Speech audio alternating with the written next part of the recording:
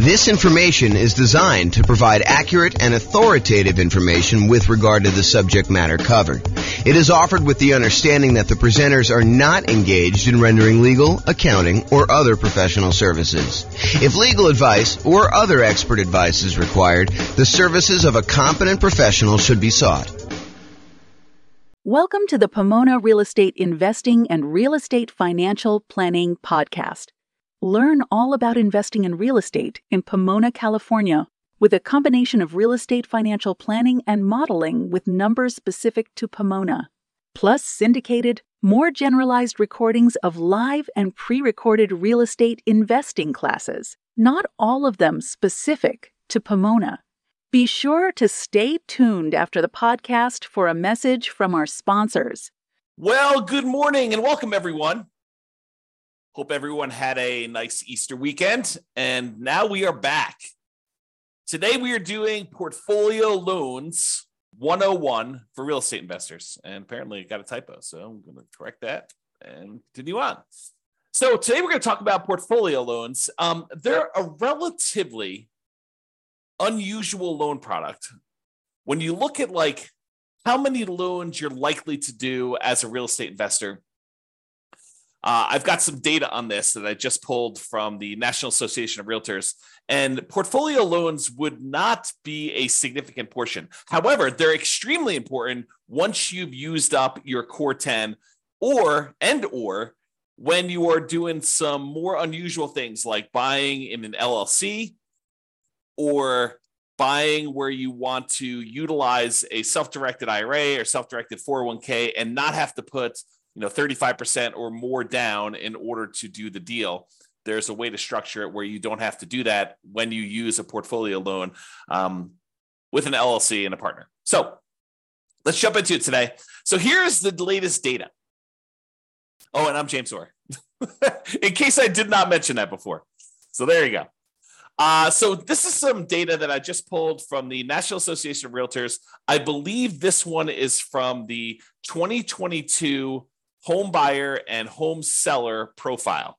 So they went and they pulled a very large sample of recent home buyers and home sellers, and they asked them a whole bunch of questions. There's probably, I don't know how many pages, 50 to 100 pages or so of all these different loan products for the various people that did these loans. Pull up one thing here in case people have questions. There we go. So it tells you stats about what percentage of these people did different loan types. And so you can see in this one, of all the buyers that they pulled, 62% of them used conventional financing. So that class we did on conventional financing, that covers about 62% of all the buyers that we had there. If you look at the next one, though, 17% of them used FHA, 12% of them used VA, which is a relatively small number, about 10%-ish, 12%. And then 5% did not know. So it's possible they could have used any of the other ones or they used something different. And then only 5% of the loans were other, which would include these types of portfolio products or, a lot of other variations on those. So you can get a feel. Now, for first-time home buyers, about half of them used conventional, about a quarter of them used FHA, about 10%, a little bit less in this case, used VA, 8% didn't know. First-time home buyers, you would expect them to know a little bit less than all buyers. And then 9% of them used something other than that, which, again, we still don't know what that means. And then repeat buyers, 67% used conventional, 14% used FHA. So a lot fewer people used FHA on their second loan. And 13% used VA, and still 4% did not know, and 3% used others. So you can kind of get a feel for what the popular loan programs are in that particular case. Now, this is the type of mortgage for first-time and repeat home buyers based on whether it was a fixed-rate mortgage or fixed rate then adjustable, or did they not know, or other. And so just looking at it, all buyers, I'm not going to do the crazy details. If you want to look at it, you can pause the slide and look at it later. But all buyers, 92% of the loans that they got were fixed rate mortgages in 2022, which doesn't surprise me. A lot of people, especially early on in the year when interest rates were very, very low, were probably getting those fixed rate financing things because loans were at or near all-time lows at that point. I would expect in 2023 to see a slight uptick in the number of adjustable rate mortgages, because I think, to their detriment, some folks are using some type of adjustable rate mortgage thinking that, oh, I'm only going to be in this property for a year or 2 or 3, and or that rates are going to go back down and I'll be able to refinance out.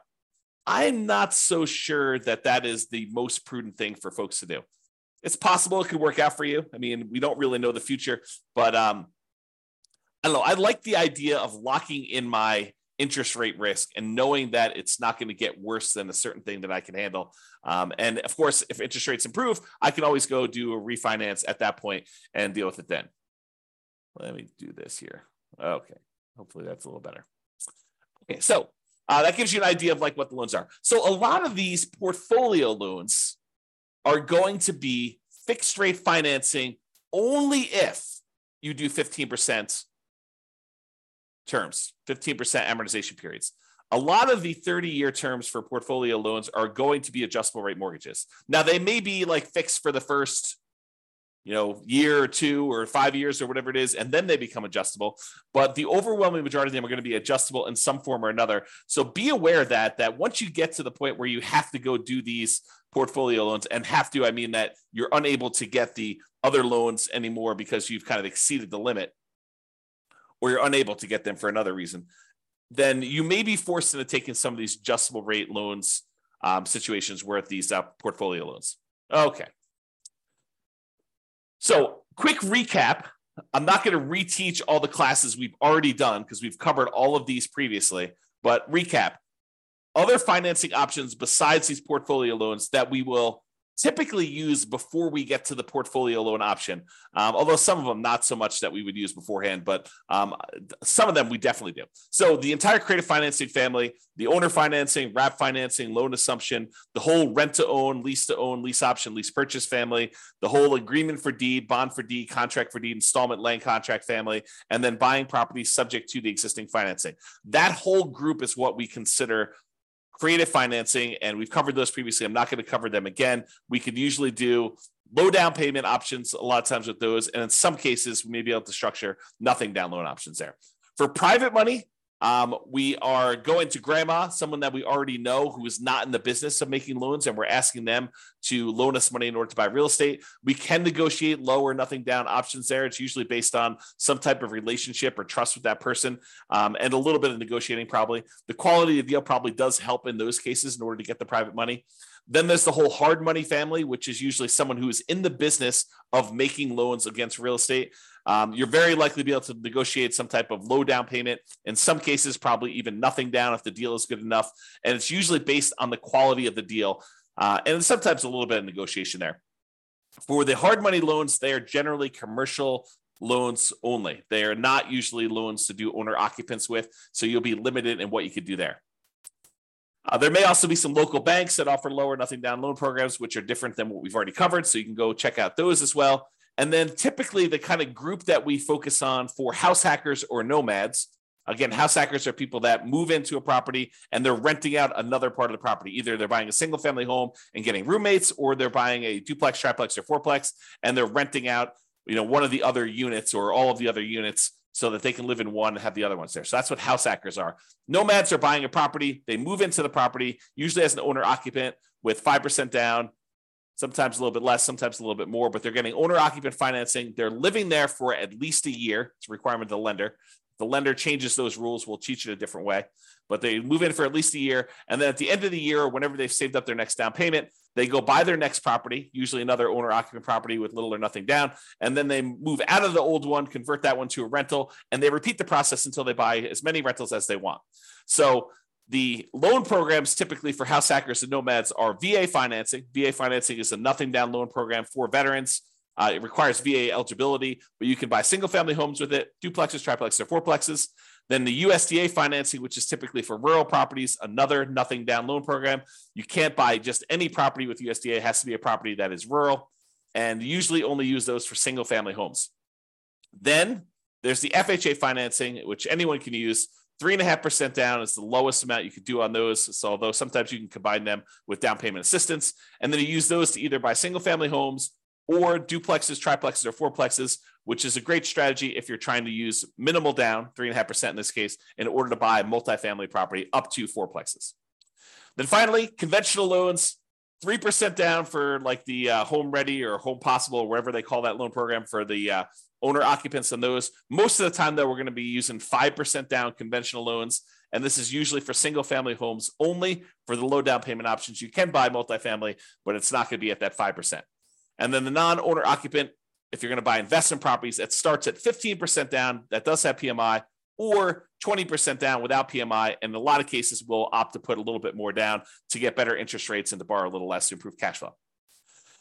Also, a point that comes up a little bit later here is this up to 10 finance properties per Social Security and tax return when buying non-owner occupant properties.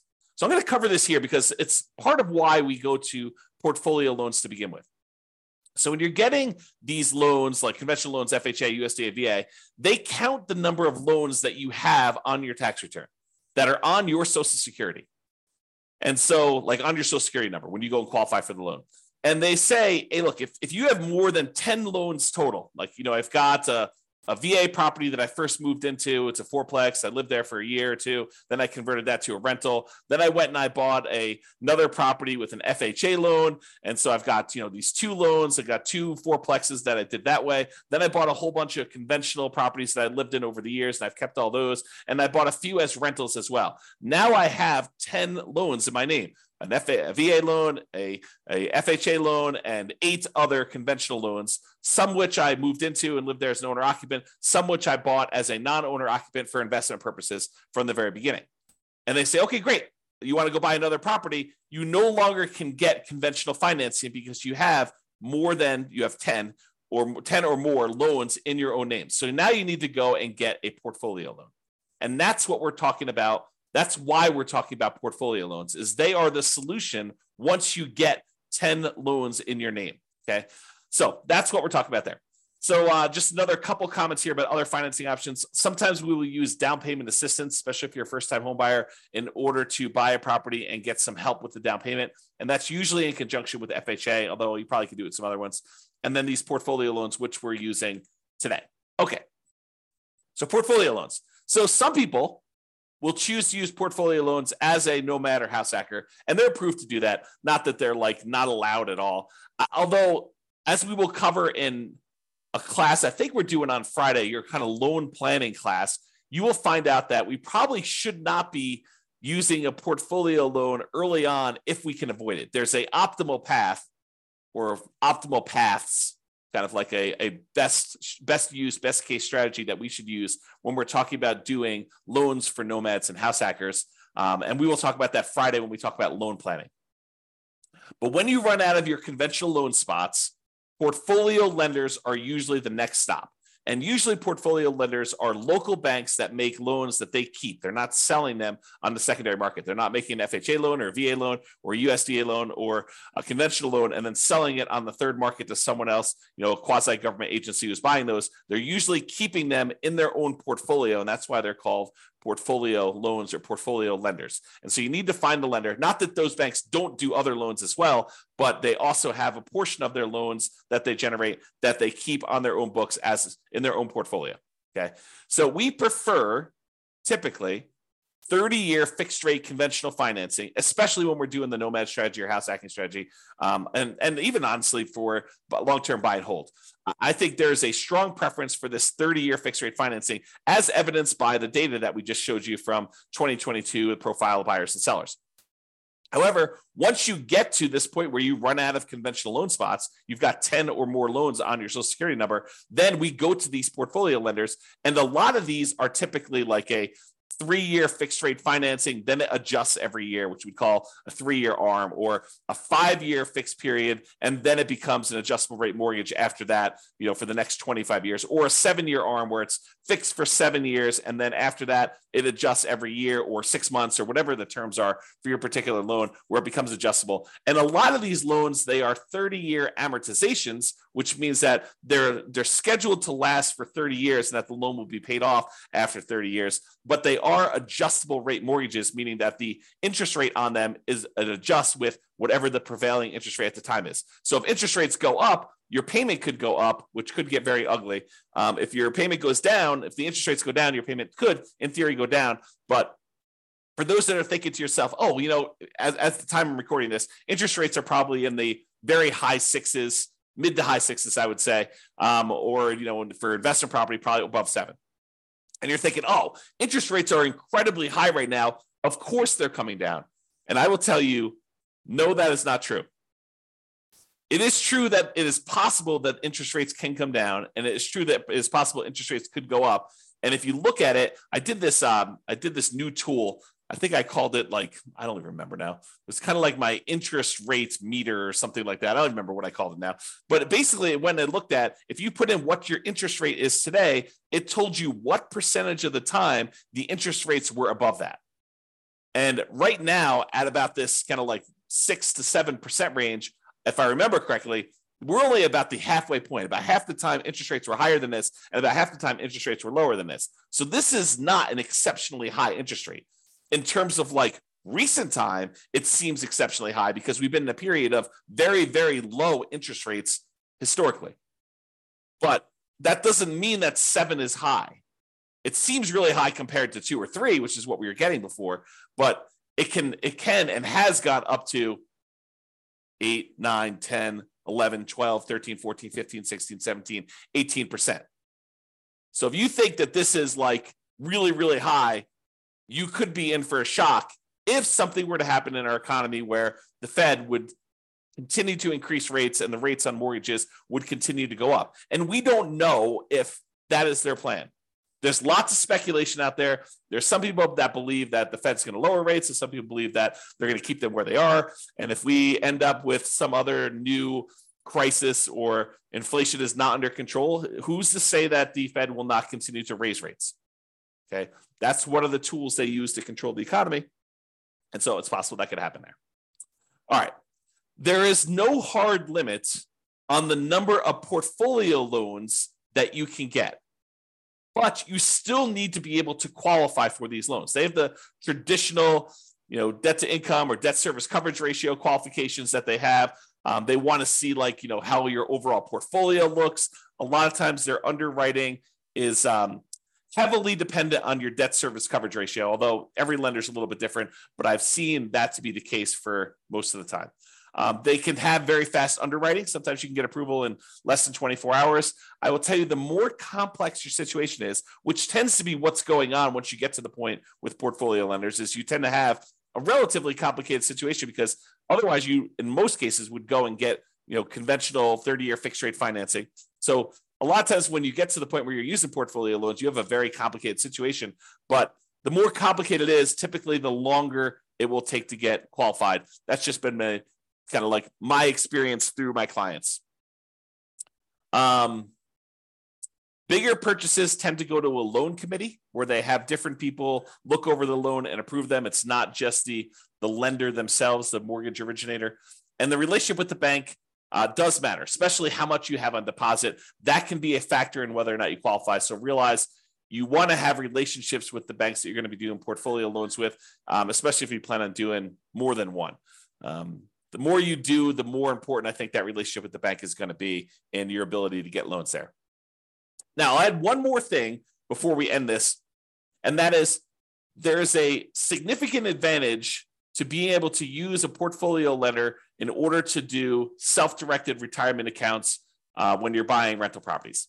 So traditionally, if you want to go use your self-directed retirement account in order to buy rental properties, the banks, the lenders are going to want you to not use conventional financing, not use FHA, not use VA, not use, I think I covered conventional, USDA, VA, FHA. So they're not going to want you to use those. They're going to want you to use some type of portfolio loan. And if you go to the lender and you tell them, hey, look, I've got this self-directed IRA or self-directed 401k that's got a bunch of money in it. I want to be able to get a loan with my self-directed 401k or IRA and be able to buy this rental property. They will tell you that it probably needs to be a non-recourse loan because they can't go after the IRA or the 401k in order to be made whole. So they will tell you in order to make these loans, we will need to have a very large down payment. In most cases, they're going to take 35% down.